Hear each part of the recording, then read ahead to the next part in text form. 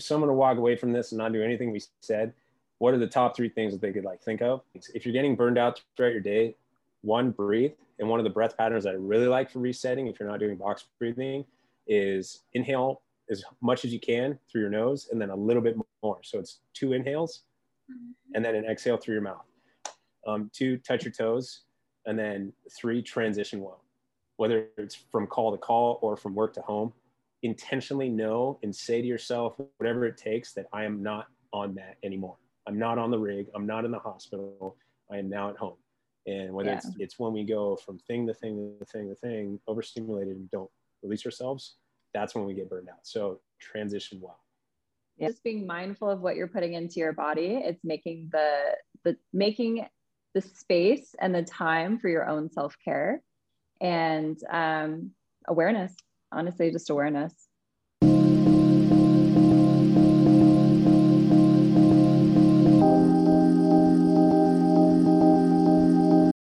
Welcome to our Crafting Wellness podcast.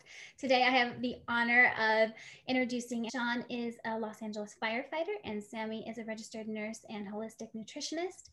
Today they're going to talk a lot about nutrition and health and wellness and how to keep you healthy and sane. My name is Sammy Mancini. I am a registered nurse and holistic nutritionist. I'm based out of LA. Sean Percy Travis. I work in LA as a firefighter paramedic at the engineer rank and been studying health and wellness and longevity practices for about 15 years now. I got my college degree, a couple degrees in like fields, working on my master's and doctorate towards that, and also have a few certifications in strength training, and developed a company called Functional Hero to help promote tactical health and wellness for first responders. Sammy, I would love to hear, how did you fall into becoming a nurse and a holistic nutritionist? So honestly, health and wellness has always been an obsession of mine ever since I was a little kid. In college, I studied physiology because I thought I wanted to do the med school route. But I also had all these nutrition courses that I was taking along with it, because I also, in the back of my head, nutrition was always just something I was fascinated with, because everything you could always just apply to yourself. I ended up not going the nutritionist route because I would have had to stay in school for another year. And I was like, I'm out. And then I ended up doing nursing school, did that, started working in hospital world and realized it wasn't really my passion in that world. And then switched over to working in a regenerative preventative medicine med spa, and was doing that. And holistic nutrition just kind of integrated its way in.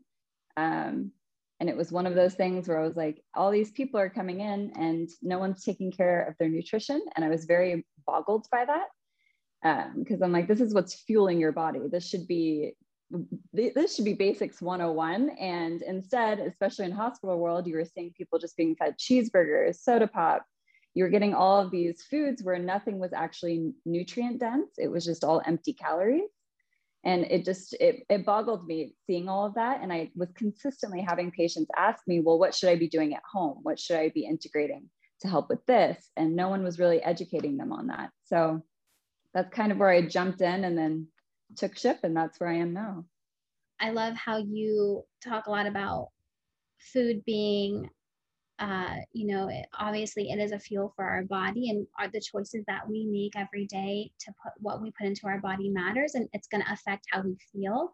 Absolutely. A lot of times people forget that because food becomes emotional, because it's pleasurable. So you're like, oh, I just really want to have, I'm so stressed out, I'm going to go for this candy bar. When in reality, that's actually the worst thing you're doing for yourself. In the moment, it might taste really good, but in an hour or two, when you're having that crash and your body doesn't have any nutrition, you're going to be feeling that.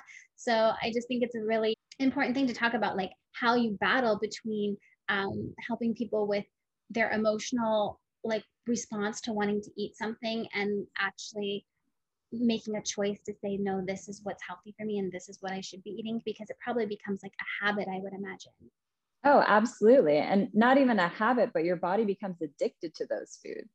So they crave it, they want it, even though it has no nutritional help to your actual body. Their body craves it on a genetic level. It literally craves what it wants. So like for those who are addicted to sugar as well, sugar brightens up the part in your brain the same as heroin does. And they've done studies on rats as well, where rats were given the option between sugar and heroin, and they kept going back to the sugar because it has such an addictive quality to it. So it's very fascinating seeing all these people who need all these help, but instead just go for whatever's quick and efficient, and it makes them feel happy for those few minutes. And then afterwards, it's just a crash and burn. And long-term, of course, it's just destroying your body. So I'll introduce myself. I'm Sean. I'm a sugarholic. I'm happy to be here. And I mean that seriously. I really do. So to back up what Sammy's saying, sugar is the most addictive drug we know on the planet. So to understand that we're not, it's not a discipline issue when you feel drawn to the cookies or the chips with the sugar in it or the bread with the sugar in it. You're dealing with the most severe addiction we know to man. And just understand that, like, and for those of you that deal with alcohol or actual drug problems and have conquered them, you get it, right? You don't walk into a bar if you have an alcohol addiction. So you just have to treat it as such. And I'm a sugaraholic. I'm totally addicted. So if there's cookies on the table, I can't break the seal. If I have one, I ended up having, and I'm not exaggerating, probably 20. And I believe it. Hammer it down, and that's it. And think about, to prove this, like think about, is there any other food that you do that with? Like, do you pick up a stick of broccoli and eat one and just start hammering down a whole bag? Like, no, because your body's working on literally an addictive state, and it just obliterates your system. So for those of you struggling with sugar highs, lows, ebbs, flows, it's totally normal. Just understand it's an addiction, and we can conquer addiction by habits, and that's it. But yeah, absolutely. So into the nutrition side of how we cook the station and everything. Yeah, I go bar none to make sure, everyone puts in $10 for one meal, $15 for two is kind of how we do it. And then we go out with that budget and shop at the grocery store, and the cook, whoever it is that day, then cooks within that budget. Well, for me, I don't care. I take that $10 for that one meal, but then let's say it adds up to 10 guys at the station. So I have $100 and say everything I bought was 150. I just absorb the cost because I will rather buy the health food that I know is going to taste good, but also give the guys a good meal and just absorb that cost than budget essentially in buying crap. And just because I know, one, it is that addictive, and two, how destructive it is to us. Like Sammy, and I'm sure you can confirm how many diseases, essentially all of them, are due to inflammation, and inflammation due to insulin sensitivity and resistance. So how do we all chronic diseases lead back to chronic inflammation. Yeah. And the number one cause of that right now is, we're talking Alzheimer's, cancer, cardiovascular, obviously diabetes. How sensitive is your system to absorbing the sugar? Meaning, can your insulin pull the sugar and put it in the cell? If you badger it down your whole life with high sugar foods, it just gets tired, for lack of a better word to say. So you're putting high sugar foods in your system, and your insulin's like, nah, I'm over it. That's when you become insulin resistant, and you get stuff like type 2 diabetes and so on, and creates the inflammation. Right. And did you hear about that they're now considering Alzheimer's type 3 diabetes? Yes, I did. Yeah. So your mental diseases are based off of how you eat. And, right. And it's mind numbing, and it's one of the things that's really frustrating is that it's the older generation. It's my parents are 70s, 80s, so it's that generation that's having to deal with this. They had no idea. They were doing the best they could at the time. The food industry, as much as we like to demonize it, wasn't trying to make a bunch of people sick.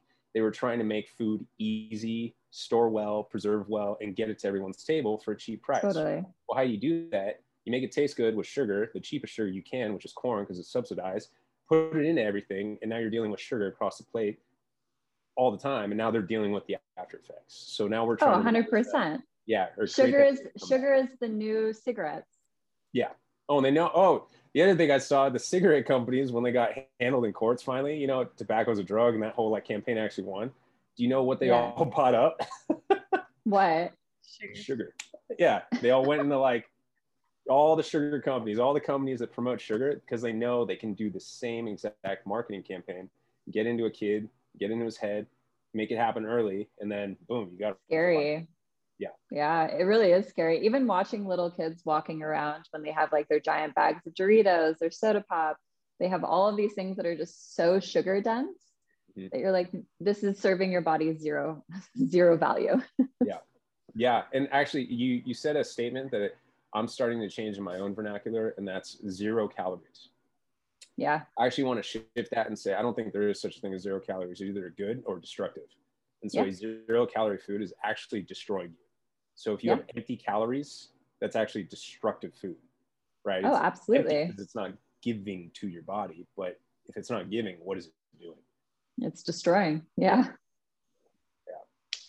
Yeah, I'd love to talk a little bit about, because I know sugar gets such a bad rap. Do we feel this way about natural sugar? Like, is it that way for fruit as well? Because I wonder, my mom is, she's older too, and she doesn't eat a lot of sweets and stuff, and the doctor says, you have to stay away from it. And I tell her, well, Mom, I think fruit is okay. And the doctor likes to tell her, no, she can't really have any fruit. What is your thoughts about fruit and being sugar? Because from what I understand, since it has fiber in it, it's a different type of sugar altogether than what we're talking about. We're talking about like refined, processed white sugar. So usually with my clients, I'm okay with fruits and berries, unless they do have, like if they're showing to be pre-diabetic and they do have those issues, then I have them switch more to the berries, because berries won't have as much of effect on your blood sugar level.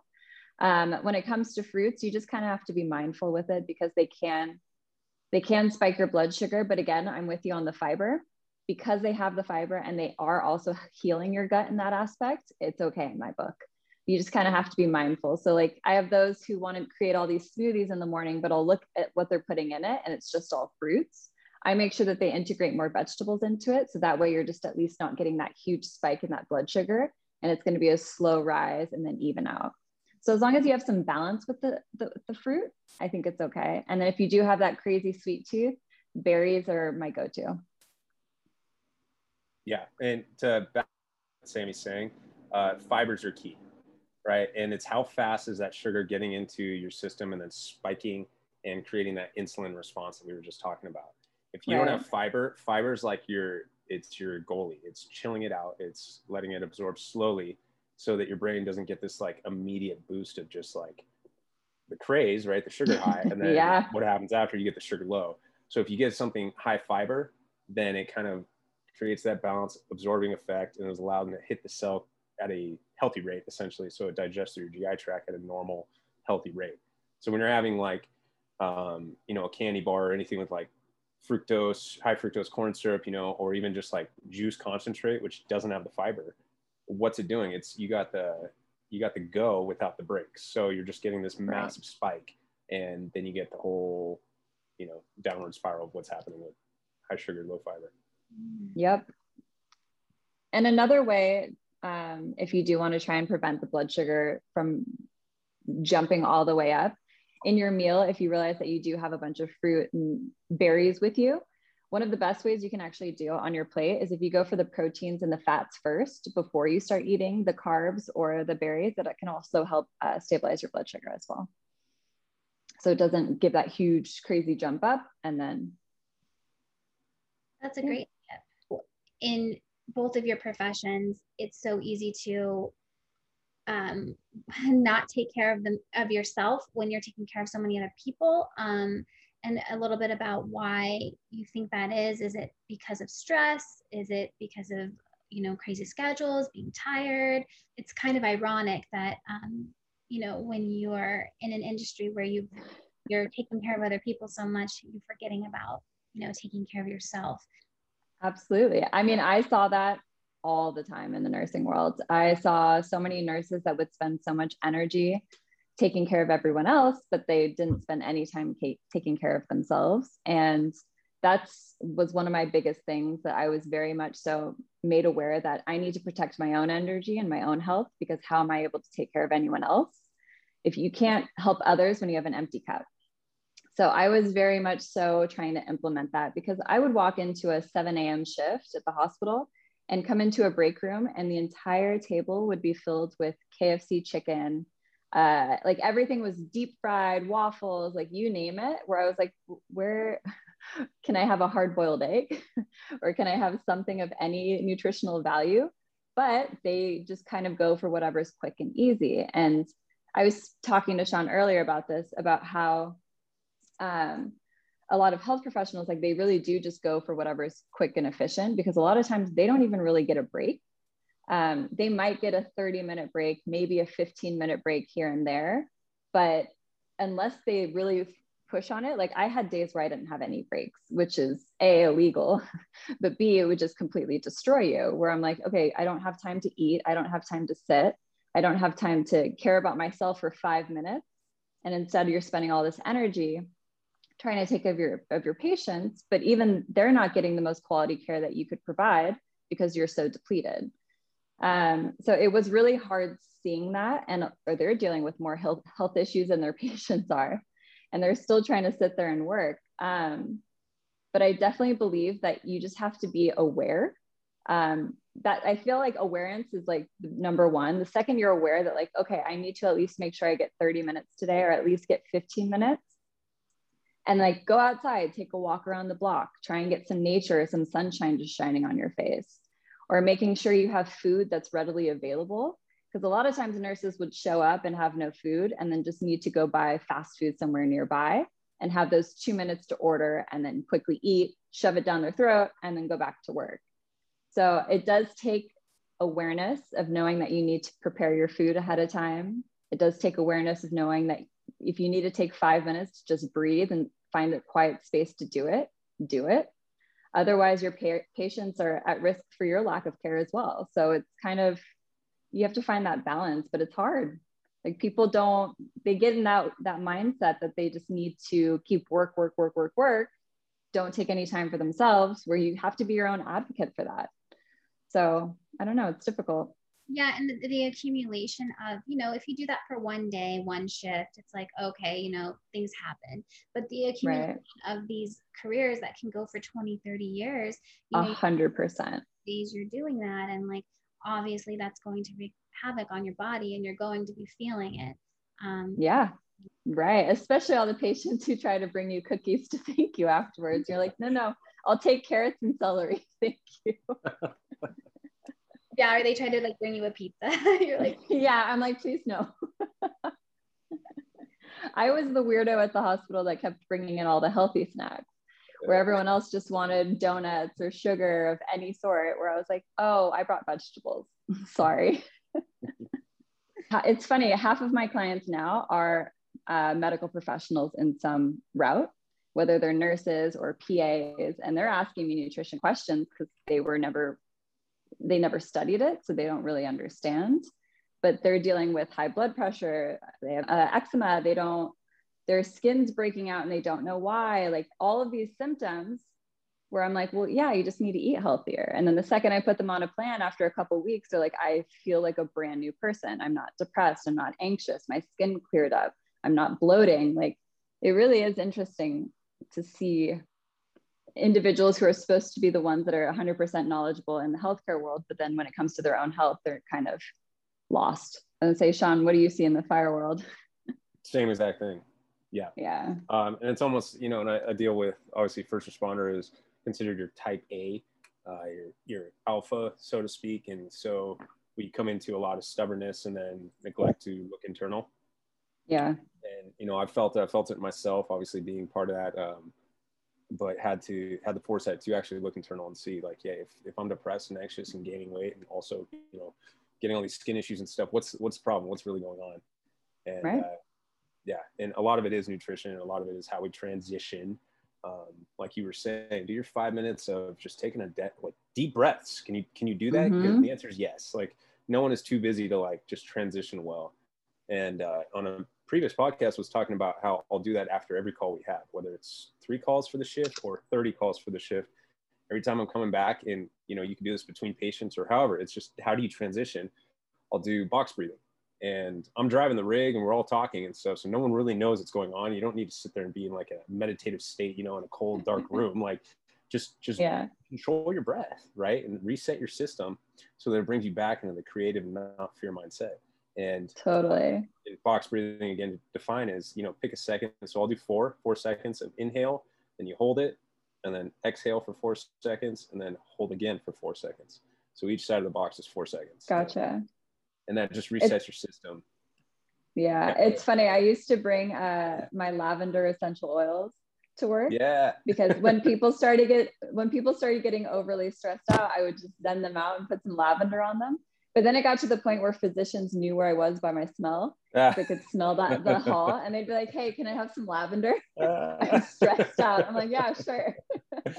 That's awesome. That's so funny. Yeah. So I have this graph here, and I can read it. But it talks about the states of early indicators to critical stress management, right? And I think, Brooke, that's kind of what you're getting into is, we're in a high stress, low rest environment. First responders, healthcare professionals, right? We go, go, go, go. And it's almost taboo to take a 15-minute break in a 12-hour shift, Sammy? Yeah. Right? Like, what is that? But half the time it ends up only like almost being 13 hours too. Yeah, but, of course, right? Yeah. It's always longer, get there early, you're leaving late, yeah. And because you're committed, you're passionate to your job at the same time, like make sure you're able. And it's a slow chip at a big block. So you don't feel it overnight. You don't feel it over, a week, a month, 6 months, but if you've been on for 5 years, look at where you were 5 years ago. If you've been on for 10 years, look where you were 5 years ago. Like, are you where you want to be? Are you the same person? Are you better? Or are you like just doing this like slow demise into what this graph I'm going to read off, and it leads to this, generally this order, but obviously make or break. Starts with stress. So you have that stressor, and then you'll get burnout, and burnout will start to create, and it's generally in this order. This from, studies and studies of psychology, relationship and issues to life change, major event, anxiety, parenting and depression, panic disorders, OCD, severe anxiety, to eating disorders, to severe depression, to suicidal. So that's the path you're taking if you're on a stressed environment, which if you're human, you are. But I just feel like first responders, healthcare professionals, military, we're kind of at the precipice of that, in my opinion, right? We can argue all day who's stressed more, but like, so we're in that stressed environment. Well, that's the road it goes down. If we don't maintain, if we don't, like Sammy said, make sure your cup is full. Where are you headed? And the answer is pretty dark. And I've seen it. Now, I think Lad podcast, I had 9. Now I know 11. I know 11 people who have taken their own lives in my line of work. And we just had this horrid experience at one of our fire stations a couple of weeks ago that 5 years ago, and we all know these guys, like there was no way these guys would do this. So how did they get down that road of just dark, dismal, like taking their own lives and doing it in a horrific way? And it starts with, we laugh like, yeah, sugar's an addiction, and oh, you don't take breaks. Oh man, you guys, we work so hard, like we're not sleeping. It's like, well, wake up. Because if you're not starting and maintaining your day and transitioning right, and then ending your day correctly, this is where it could lead. And Absolutely. It's not healthy. And like, this is the darkest it could lead to. We had a murder suicide within our fire stations. Not everyone's going to go that dark, but I don't even want to be on that path. You know what I mean? I don't even want to be like teetering with those ideas, with those. And I've dealt with depression, anxiety through my job, through lack of rest, over stress. And it's not where I wanted to be. I looked at myself and I go, I don't even know if I would want to hang out with me. I got my good days and my bad days. And it's like, this is not okay. We have to fix it. And so we start doing this by self-care, eating right. Obviously, that's, if you're not eating right, you're screwing yourself right out the door. So, but eating right, taking control of that, and then taking control of your transitions. Like, are you breathing right? Are you taking control of your breath work? The one thing that can go from your autonomic nervous system into your controlled, like go back and forth, take control of your body. Are you stretching? Are you moving? Are you doing? What are we doing? It's a lifestyle that we've chosen that's high stress, low rest, and we're constantly chipping away at this block. Well, we know the road it goes down. It is super dark and dismal, and we don't want to be that person that's bitter to hang around. We want to have, right? I want to be that dad that's tossing his kids in the pool at age 60 and having a blast doing it, and I'm gonna be. We heard about how you're going to be tossing your kids in the pool at 60. I love that. I love that. Hell yeah. Because we want to feel good. No one wants to feel bad, Right. It comes to the point where you're like, all right, I feel bad enough now where I don't want to do this anymore. And I have to make those steps, because I think it's just not easy to, people expect right now, I want to feel better right away. Oh, well, I ate broccoli and chicken last night for dinner. I didn't lose any weight and I still feel crappy today. What the heck? it's like, it doesn't work that fast, but everybody, Right. we're in a society now where people expect it like, oh, well, I did that one thing that one time, so it should work now. And it just doesn't. It takes patience. It takes small changes. It takes, Absolutely. some consistency. And I think that's what people need to realize is like, if you're looking and you're thinking, okay, I have these two options for food today, just always try to make the better choice, make the choice that's, the ingredients that you can actually pronounce, as natural as possible, I would think would be the best, as low in sodium, sugar, and try to just like implement that as much as possible. Instead of having a soda, have water, or have a green tea, or have an iced tea. Absolutely. It's the small changes that make the big changes at the end. So I always tell my clients, like, don't try and get overwhelmed with these fad diets. Don't try and do all these different changes all at once, because it's not sustainable. If you can at least do one change a week, that will get you on the right path. You're not going to see results right away, but you will see them later on down the line. Mm-hmm. I've noticed a lot of young people seeming to have a lot of like autoimmune and like thyroid conditions. Do you see that a lot, Sammy, with what you do? A lot of I have been seeing a lot of autoimmune issues, and a lot of times it does go right back to your gut. People don't realize that over 70% of your immune system resides in your gut. So when you are feeding it a bunch of food and it's not nutrient dense and it's just a bunch of processed food, inflammation is going to be through the roof, and your body's not going to be able to have that proper immune system that it's supposed to build.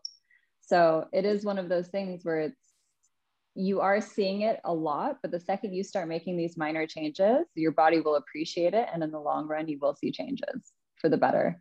So how would someone know if they were inflamed? Can they tell? Are they bloated, or are they fatigued? Like, what are the signs of that you might have inflammation and you might have gut issues?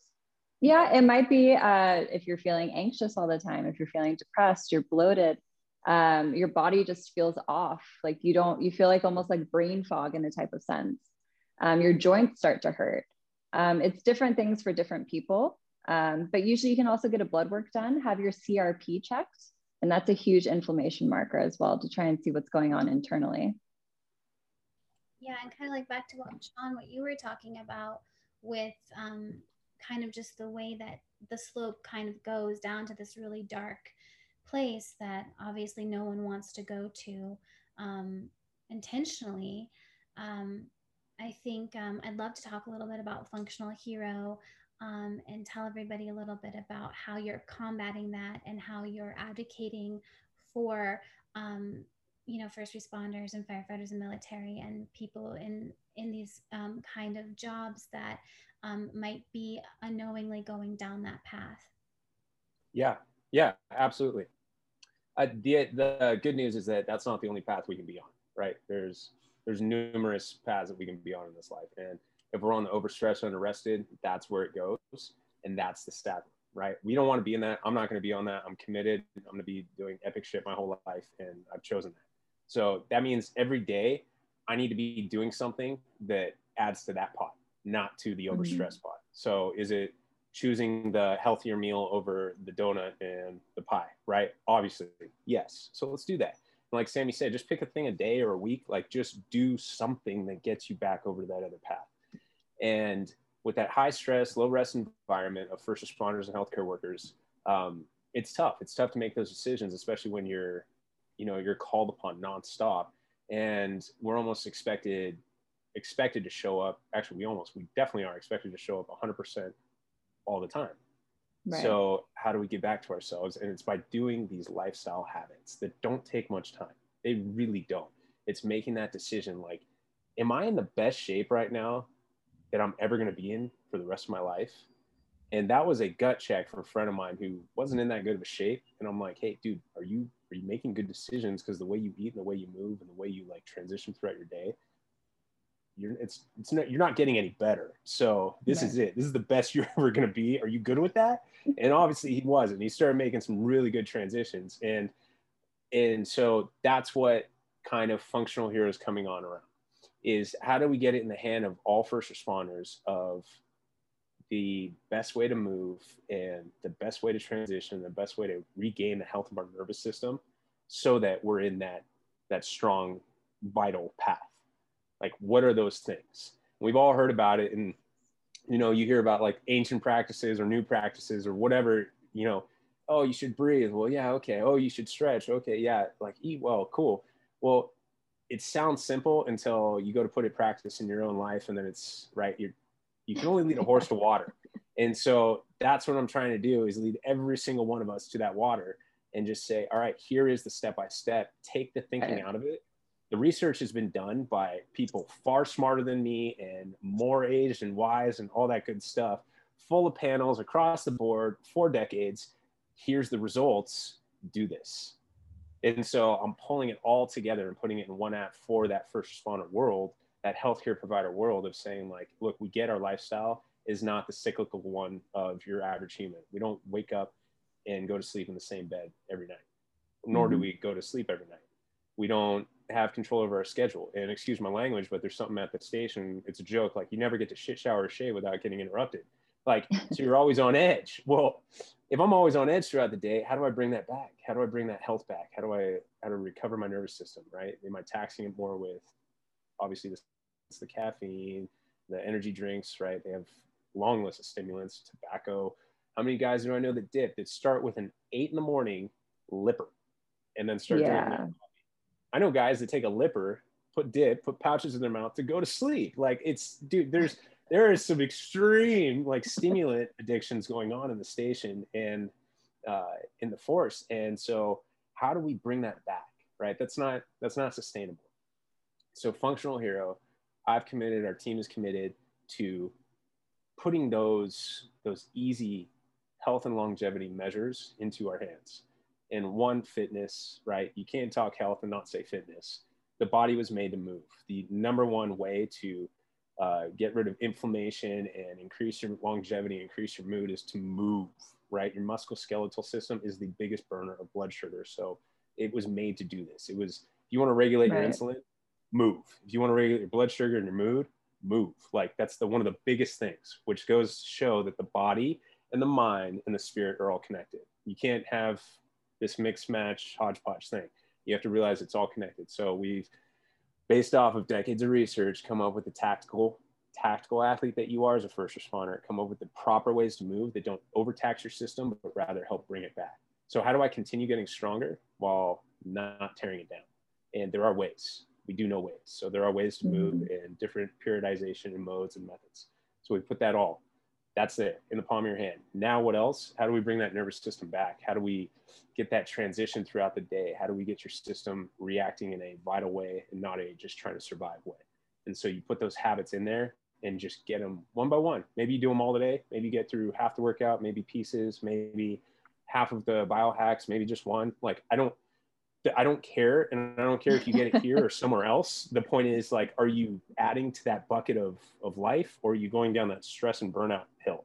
Like, which one are you adding to today? Because there's no such thing as stagnant. You're either growing or you're dying. Pick one. So what are you doing today? Enjoy that cookie. But if you're going to enjoy that cookie, like, earn it. You know what I mean? Do stuff like that. Like, figure out your burpees.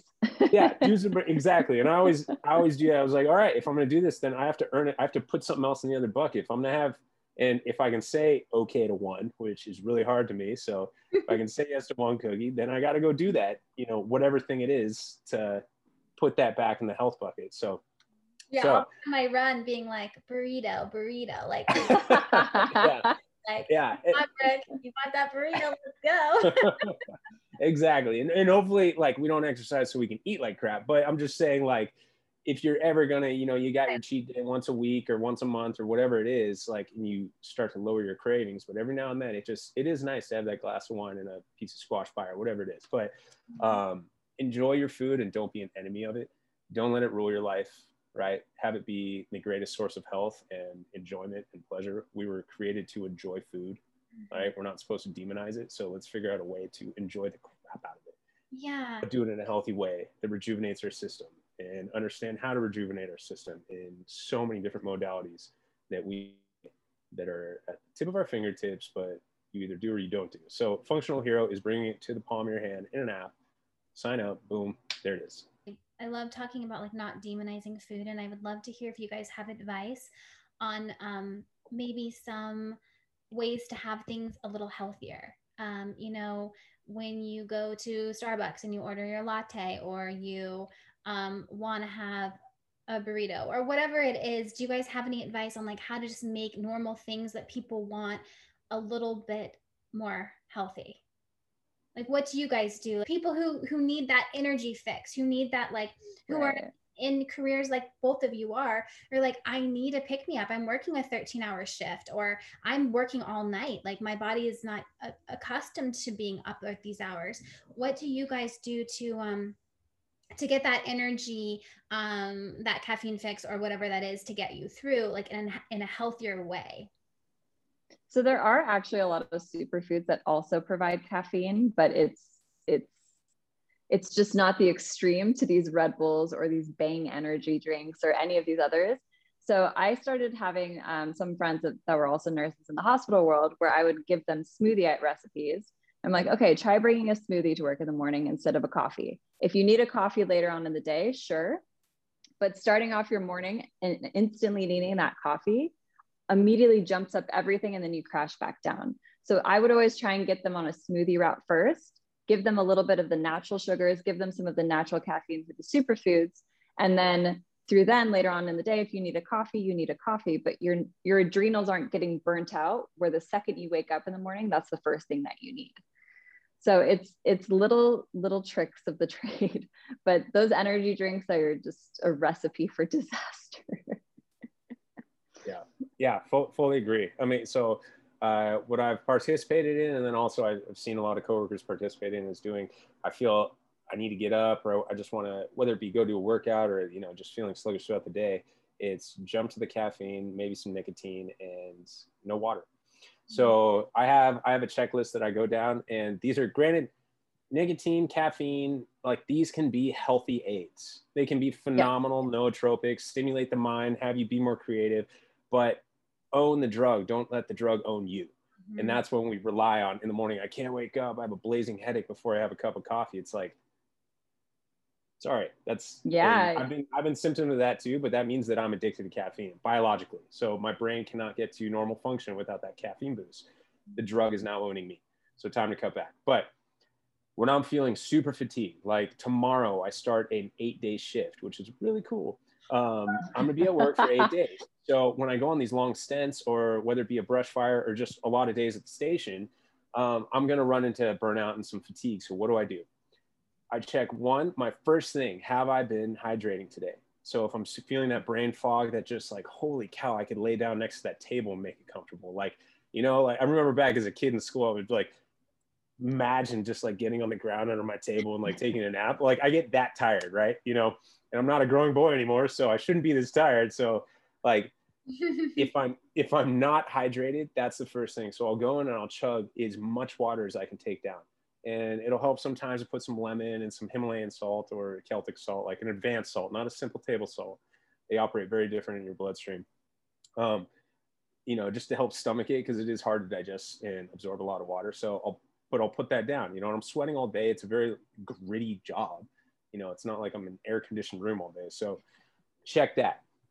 After a couple cups of water and like being intentional about hydrating, not taking a couple sips, but really putting it down, how's my energy? Am I still foggy? Now I check my breath.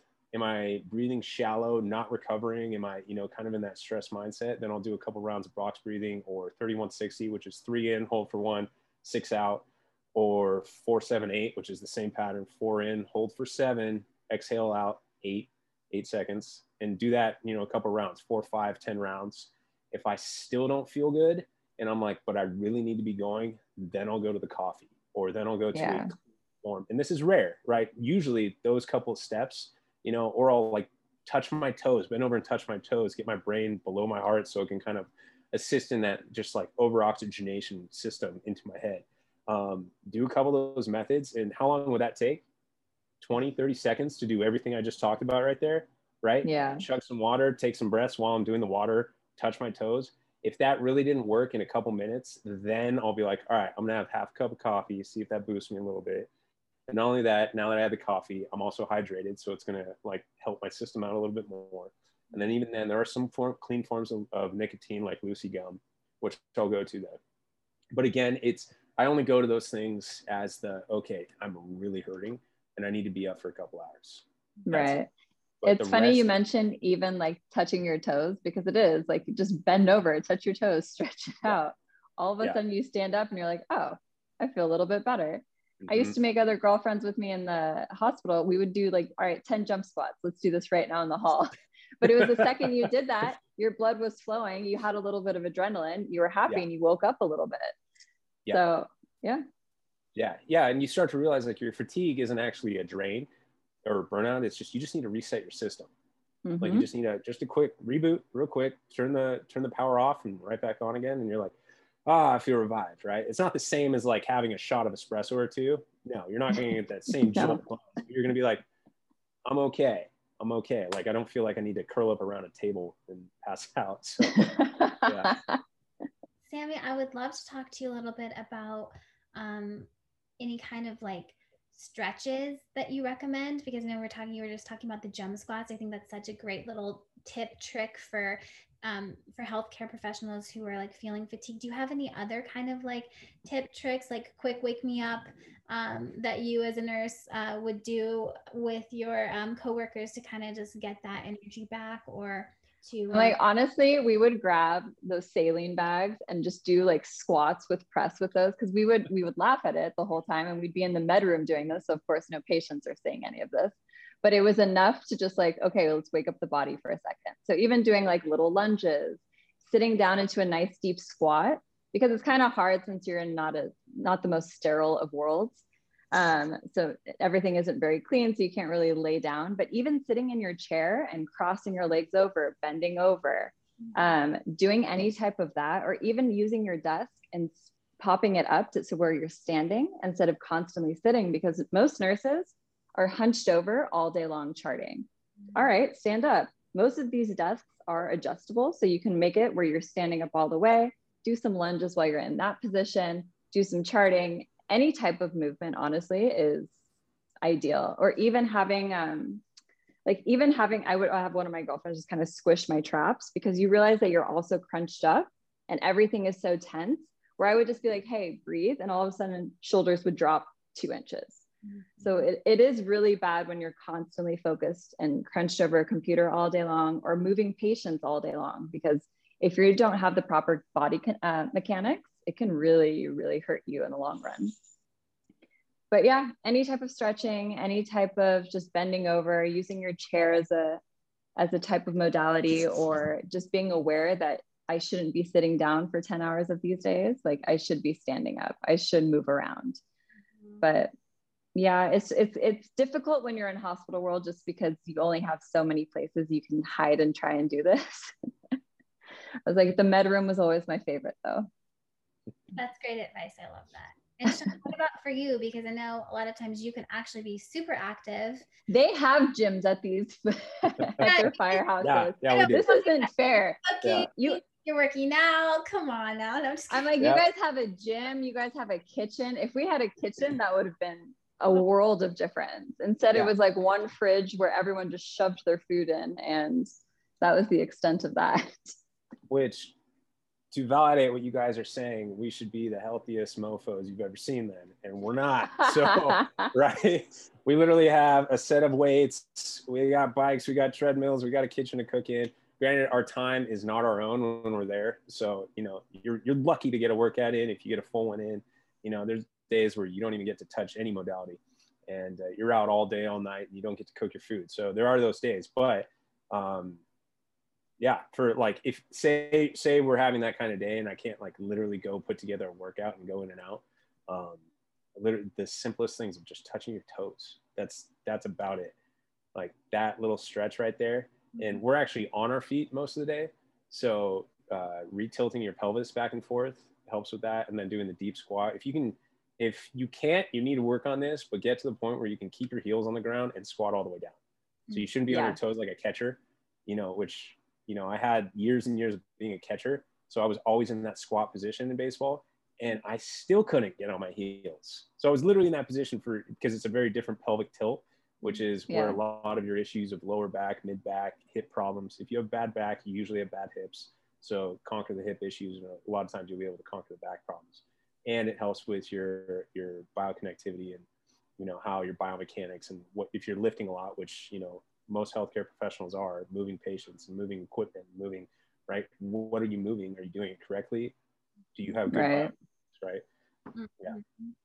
Yeah. And I used, sorry. oh no, I was going to say, Sean, did you guys ever do the back-to-back? Because me and one of my girlfriends used to always do the back-to-back and then bend over. So at least one would get the chest opener of that opposite being hunched over all day. And then the other one would get that deep stretch. Or No. do men not do that? No, I haven't seen a lot of guys jump on each other's backs to stretch, but no, it's just the back-to-back. no, where I you get guys it. lock Yeah, arms and I then get it. bend Yeah. over. Hold me, bro. Yeah. I mean, you know what? I'm gonna run it by a couple guys, see what happens. You guys. I hope so. Yeah. Yeah. Nope, haven't done that one. But there are, and you know, I'm not alone in this. There, you know, probably 3 out of 4 guys are very aware of what we're talking about. At least half, right? You know, I'm being total general with my statistic here, but as soon as someone bites into one another's energy, meaning like, oh, I get this person's about health and longevity, you start play off of that. If you got people at your work that are like even aware of it, play off of that. Like Sammy was saying, like she would go and do these like, you know, thruster squats with, you know, saline bags together. So play off of that. So I got a couple buddies at work to be like, hey, later today, you want to try to get in some core work and stretching? It's like, yes. Now we're keeping each other accountable. And 9 times out of 10, when we go to do it, someone else is going to jump in. And you grab them, you clown them, you joke with them. But even if they're, you know, you just get it into everyone's head. And like, as you push back the unhealthy portion of the meal at the table or whatever it is, people pay attention to that. Hey, dude, have some donuts. And you say, no, not for me. I'm on the program. Is the joke. You know, oh, I'm on the program. Like, people pay attention to that. And you know what else happens? If I go and take a bite of that donut, I watch probably half my crew go do the same thing throughout the day. So instigate each other. And I'm not saying I'm the lead. I'm just saying like, if I watch my buddy go eat a bunch of donuts, like now I'm more inclined to go do that versus if he says no, now I'm more inclined to say no. If he like goes and makes himself a healthy smoothie, I'm more inclined to do that. So we jump off each other's, you know, habits. So by creating one habit or seeing your friend or your coworker have that habit, like jump onto that, like create that momentum together. Right. Super impactful. It's cool because then you start seeing people stop offering you these things too. Like they'll stop offering you the donuts. They stop offering because they're like, oh, no. Don't even do that. Or they start bringing foods that will be like, oh, well, they'll eat this. I should bring this to incorporate that. Or, hey, this person doesn't eat meat. Maybe we shouldn't bring a bunch of cheeseburgers. Instead, we're going to bring some veggie wraps. Yeah. But yeah. I literally, my last shift, we were at the store shopping and one of the guys was an out-of-station guy that was cooking and he goes to grab this big loaf of bread and like some cheese. And my captain interjects and he goes, oh, no. None of the guys are going to eat that here. And I just like, right? Like literally a crew of 10 and he's like, no one's going to touch that here. Like, don't even bother. Which is awesome. Yeah. Yep. Yeah. So that was a good sign of like, right. Habits create habits among other people. Mm-hmm. Yeah. Because we've been talking a lot about, you know, physically moving and we've talked a lot about, you know, the nutrition that we put into our bodies, but I would love to talk a little bit about mentally, how we take care of that part of ourselves and what you guys both each do in your professions to kind of take care of that part of yourself. And if you have any advice for other people and what that is. Sean, I know that you have a journal that you created, so we can touch on that a bit. But yeah, I'd love to just kind of touch a little bit on the mental part of the connection between health and wellness with the mind. Yeah. So when it comes to nutrition, people don't really think that nutrition has an effect on their mental health. But what happens a lot of the times is, I'm sure you've heard of leaky gut, and you're eating all these foods that are causing crazy inflammation in your body. And you have these little junctions in your gut lining that prevent foods or bad foods from being seeped into the rest of your body. But when you are eating foods that are high inflammatory, they are super processed, high in sugar, high in salt, you're causing these junctions to now open up just a little bit. So now all these toxins have the ability to seep into the rest of your body. And it's actually causing the blood-brain barrier to become more permeable as well to these toxins, which is now allowing these toxins to go up to your brain, which is why people feel the brain fog, depression, anxiety, how certain things can stress them out a lot more than normal. So nutrition does have a huge effect when it comes to your mental health. But for my own mental health, usually I do a lot of saunas, especially at nighttime, where when I go into these saunas, I turn off my phone, I completely disconnect. This is my time. Like there is no one else's time but my time. And I'm able to just decompress from the day. I'm able to just turn off, my muscles relax. I'm able to flush out all of the toxins in my system. And those sleeps are probably my favorite because I just knock out for the night. I also go for a lot of walks, and being outside in nature, people don't really realize how grounding it is and how calm you feel afterwards. So even if you are working a shift, I would always just go outside and just stand and sit in the sun, because that was I could breathe and I'd feel my shoulders drop and I would feel the stress just kind of dissipate from my body a little bit. So that was another biggie. But yeah, a lot of saunas, cryotherapy. I would like to say it helps with my mental health, but it just stresses me out. As good as it is for your body, it's not my favorite. I'll take the sauna any day. I'm not a journal human. Some people are. Boxing, I consider my therapy. I'm like the opposite. I don't like to talk it out. I just like to punch it out. I don't think people realize how therapeutic that is for you. Just really getting any of that pent up aggression honestly, it's just energy in general. Afterwards, I feel that my brain is so mentally clear and so calm that I just feel that huge weight has just been lifted off my shoulders. So I would say boxing and sauna and going for like nature walks. It's probably my favorite when it comes to my mental health. Yeah. I ask you how long you like to go into the sauna for, and you said you like to do it at night. Get all the toxins out, turn off the phone. How long are you going in for? I like being hot for long periods of time, so I will do it for 60 minutes. Mm-hmm. If you can do it for 30 minutes, that's perfect. 30 minutes is enough for you to really flush out your system, really relax, really decompress. Yeah. To back on that, Sammy, the big thing that I've noticed for processing a lot of toxic shit that we see, right? Both physical and mental. And we all know, if we're in this field, so we can talk a little openly, whether it's dead kids or mangled bodies or literally just people doing really gross stuff to each other. It hits, and you're a human, and it's going to hit, and you got to release it somehow. And every modality that Sammy talked about is spot on with, are you exerting an energy to get it out of you? And we're stuck in this day and age, and it's not going anywhere, where we're in constant stimulation of input. So get your phone out of your hand and go do something where you can now expend the energy. Because if you don't choose how it's going to happen in a way you don't like. Right? Energy must come in and it must go out. So if you're constantly stimulating, oh man, I'm beat, I'm gonna go watch TV again, put in energy and then I'm just gonna go straight to bed. Like, good luck. It's gonna come out somehow. And I've seen it with my own life. I've seen it with other people's lives. And that's how you get down that dark, dismal state of burnout. And so are you walking? Are you expending that energy? Are you connecting with nature? Are you grounding? There's a physics, as simple as it is, you're grounding electrons in your body of like you create this like toxic nature of polarity, and you're rounding it back together. So like connect with energy and connect with that. The sunlight, over 80% of people in America alone are vitamin D deficient, which is one of our major proponents. That's a hormone, by the way, of creating your happy hormone. So, and then back to your nutrition, your gut lining, your leaky gut. Where is 90% of your serotonin made, Sammy? The gut.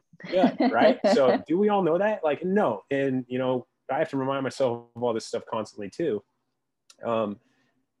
Expend the energy. People don't believe these facts. People think all your hormones and everything is made in your brain, where you're like, no, actually. No. Actually, very few of them, right? It's all over your body. And strangely enough, I think if you follow the chakras are right where each of your hormones are made.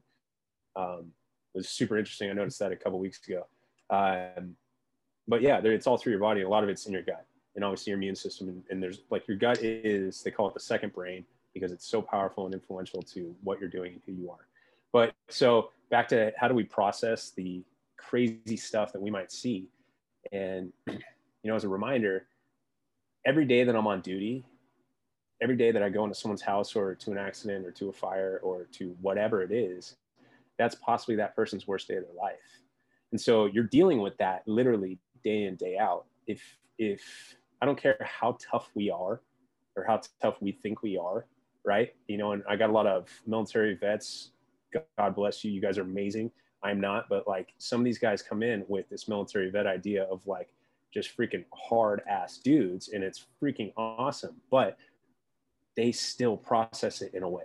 They still choose, you know, the healthy guys still choose. These guys that literally Navy SEALs, that level of veteran that I'm working around, are still choosing to process it in a healthy way.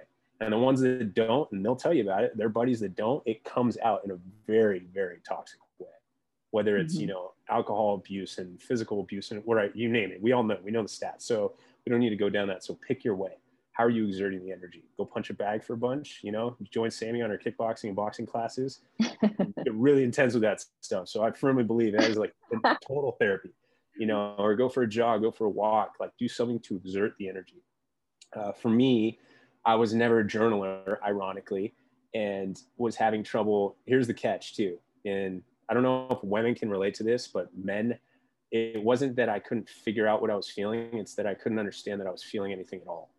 I don't know if that resonates with you, but I didn't know that I was feeling stuff. I just saw the outcomes of who I was and how I was acting. I'm like, oh man, that kind of looks like I'm not processing something. I don't even know what it is. And so I picked up journaling just as, why not? I've never really done it. I've kind of tried. I've always wanted to have one, like just, you know, it'd be cool to like write down stories of my life and just go back and look at it. Well, I started journaling with intention, and I started noticing as I wrote, there's no judgment in writing. No one's reading this, right? So you can write whatever the hell you want. Stuff started to come up. Stuff started to come out. And I started meditative practices, started meditating and then journaling, going back and forth. And stuff I didn't even know existed because I had suppressed it, not processed through it, started coming out, and I would write about it. And then I would start writing, negative, positive, didn't matter. Just start writing, just let it out, let that energy move, right? Writing is an outward movement. I'm putting that energy out and I'm putting it on paper. And there's something interesting that happens when you, through the dexterity of your physical being, like actually release this stuff, the hold goes off. So I literally started to feel the hold of something I didn't even know I needed to process, but I knew was holding me down, start to take form, start to take shape. I'd understand it. And then the hold would be released just by me writing it down. Like, oh, it's on the paper now. I don't need to hold on to that anymore. And I saw the effect it started having on me, not only being able to see the trauma that I'd been through, whether it was personal trauma or through work or through, you know, loss of loved ones or whatever it is, we've all been through, God knows how much. Not only was I able to identify that, but then I was able to process it and change my perspective on it. And that was one of the biggest things. So I'm obviously going to sell journaling here a little bit, and you don't have to write, but you know, if you choose to, understand that not only does it allow you to pull out what's inside you and like put it into a physical form, but then it allows you to change your perspective on it. So something that was once dark can be released, and then you can put light there. And I know that sounds cheesy and woo-woo, but it's as literal as it sounds. And so that dark area of your mind, of your heart, of your soul, then becomes bright, right? You no longer, I don't have the energy to hold on to that. I don't want to hold on to that. So now what's going to take its place is something positive, something light, something mature and wise. And hopefully, you know, that'll help me be able to process more of that stuff as it comes through life. So I created a journal for men specifically because I know, like I said, I think, and I'm not trying to assume, but I think women are a little bit more in tune with their emotions.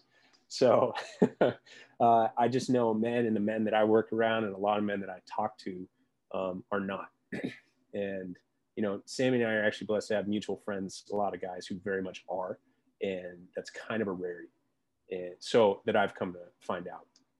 It's, you know, and I hate that it's a stigma, but it's cool to be a dude and not talk about your feelings. Like, I don't know why, literally for the entirety of our history, like men have always journaled and like written and shared, whether it's cave drawings or the samurai riding after sword slinging battles, or the Romans, or, you know, you pick like a day and age where we had the ultimate warriors. They were processing it somehow, and we have written form of it everywhere. That's literally how we have like our history books and written down battles and all this stuff. So I just started creating a journal that could jump into that for a man and promote healthy masculinity, not toxic, not holding on to this like crazy stuff and then having it come out in a physical way that we didn't process and didn't want.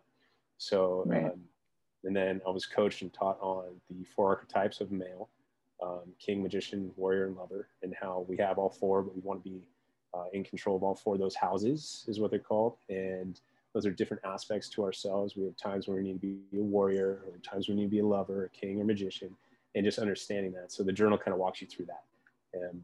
But Awesome. and those exist too for females. They're just called something different. I think, it's a huntress instead of a warrior, and a queen instead of a king. But yeah, so for me, Brooke, you brought up journaling has been a very powerful antidote to this. And, because amongst the crews, amongst your coworkers, you would think, oh, that was a bad call. You go home and you talk about it, but you don't. You might a little bit, but it's a weird space. And you're still in work mode. You're still in warrior mode. Well, I need to go in like my lover and magician mode. And you don't do that at work because you're on your go. So how are you going to process that? It's going to be usually on your own time. It's either going to be punching a bag at the gym.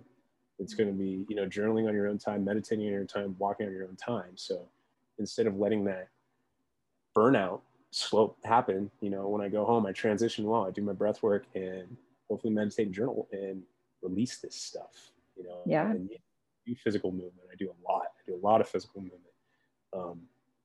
Literally over 11 workouts a week. And I know a little aggro on that, but I've been monitoring. I'm training for this big race I got coming up. Yeah, you don't need to go that extreme, but that's just, I'm trying to, I have this lofty goal that I'm going to hit in August, and I'll tell you guys about it after. But the point is like, I'm committing to outward movement, outward goals, Yeah. and having that energy to process so that it doesn't come up when I'm sitting at dinner with my parents this last weekend and they say something that triggers me, and then all of a sudden I turn into an asshole. Did that happen? No. Has that happened in my past? Yes. And it's not fun. And I don't want it coming out that way. Right. So, yeah. Find whatever works for you, whatever way. And it might be different. Some days you might feel like punching a bag to get it out. Other days you might be like, I need to call my mom, or I need to talk to my therapist, or I need to write it out. Absolutely. Or I need to snuggle with my puppy all day. Like whatever that is, to process what you're going through. I think it's really important for people to just realize that there's no really one right way. And just because you do one thing doesn't mean you always have to do it that way. You can kind of just listen to your body and like what you need, because when you're starting to feel run down, when you're starting to feel like, I'm so stressed out, I can't take this, is like overwhelming, I need to take a moment. I'm going to go into the sauna for an hour. I'm going to do whatever I need to do to just shut down and like replenish myself, because then you don't have it to give back in your career. You don't have it to give back to your loved ones. You don't have it to give back to your family. So yeah, I think you're right. important with just how we are in our lives right now. Everybody is so busy all the time, and work does take up so much of that time. Just being able to find those moments to process what you've been through in the stressful jobs that we're talking about, even any job really. You just have to find that time for yourself. And sometimes it's like, as a nurse or as a firefighter, like getting home, like seeing some of the things you've seen, or losing patients, you go home and you're like, I don't want to talk about this. Like, how Yeah. let's not talk. I don't want to talk about it, and like, so then in your own time, in your own way, it doesn't have to be right then. You just need to find that time for yourself to process it however you need to process it.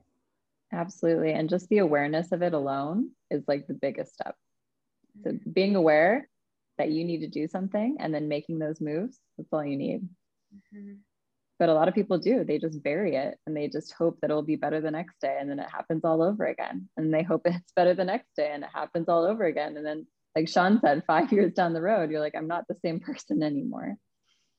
Like if someone to walk away from this and not do anything we said, what are the top 3 things that they could like think of?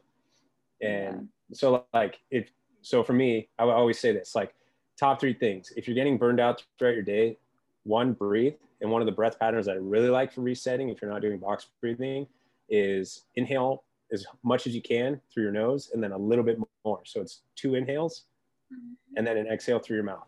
Do that a couple times. And I think we talked about this, Brooke, before, but it's kind of like when you have too many windows open on the browser and your computer's just spinning and nothing's happening. When you're stuck in that mode, it'll help you out of that. 2, touch your toes. And then 3, transition well. Whether it's from call to call or from work to home, intentionally know and say to yourself, whatever it takes, that I am not on that anymore. I'm not on the rig. I'm not in the hospital. I am now at home. And whether it's through breath work, whether it's through telling your family or your loved ones or whatever, hey, I need an hour.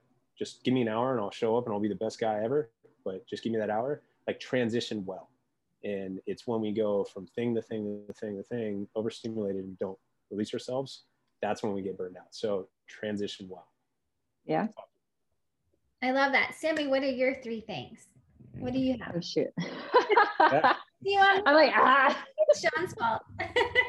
It is Sean's fault, actually. Yeah. No, it's just being mindful of what you're putting into your body. It's making making the space and the time for your own self-care, and awareness, honestly, just awareness that your body can either go for the worst or it can go for the best. I think that's So, great. yeah. The only thing I'd like to add is just baby steps. I think, Yep. sometimes I struggle with like being able to stay organized. And sometimes I say, okay, Brooke, well, you're just going to put 20 minutes aside every single day to organize a little bit. And then by the end of 2 weeks or 3 weeks, I'm very organized. Does it stay that way? Not always. But the point is that I can set aside 20 minutes just to try to do something. I set a little timer and say, okay, I'm going to try to improve my life in this way. Mm-hmm. So I think it's just really important for people to remember it's baby steps, it's small changes, because the small changes lead to another change, and then before you know it, you're just the best version of yourself that you can be. So it doesn't have to go from one extreme to the next. A lot of people, I feel like, are like they're all or nothing. And I think it's just really important to remember, baby steps, start making the small changes. If you're drinking 3 sodas a day, let's cut it down to 1. Let's just try to start somewhere. And then as that becomes a little easier, then no soda, and kind of just keep going that way. Yeah. Because I think we all know like what we need to change, right? We all know kind of in our hearts, like, okay, I'm not eating the best, or I'm not exercising enough, or I'm not doing this well enough. Like, I'd like to improve this. I think we all kind of know where we need to work on. Totally. So just that awareness again of saying, hey, I'm acknowledging this, and maybe it's through journaling. I'm like, oh, okay, I need to work on this part of me. But yeah, I think it's just the awareness and exactly everything you guys said. So thank you so much. It's been such a pleasure having you. Thank you, Brooke. Yeah, thank you. It's been such a pleasure having you both on and talking about all this really important stuff about health and mental health and physical health and nutrition, and how to kind of combat all the stresses of our lives. It's just been such a pleasure to have you both on, and I am going to link all of their information in this podcast, so you can find them on Instagram and wherever else they are. I'm sure they would love it if you reached out, if you had any questions, and Functional Hero as well. And thank you guys so much. Thank you. Yeah, thank you, Brooke.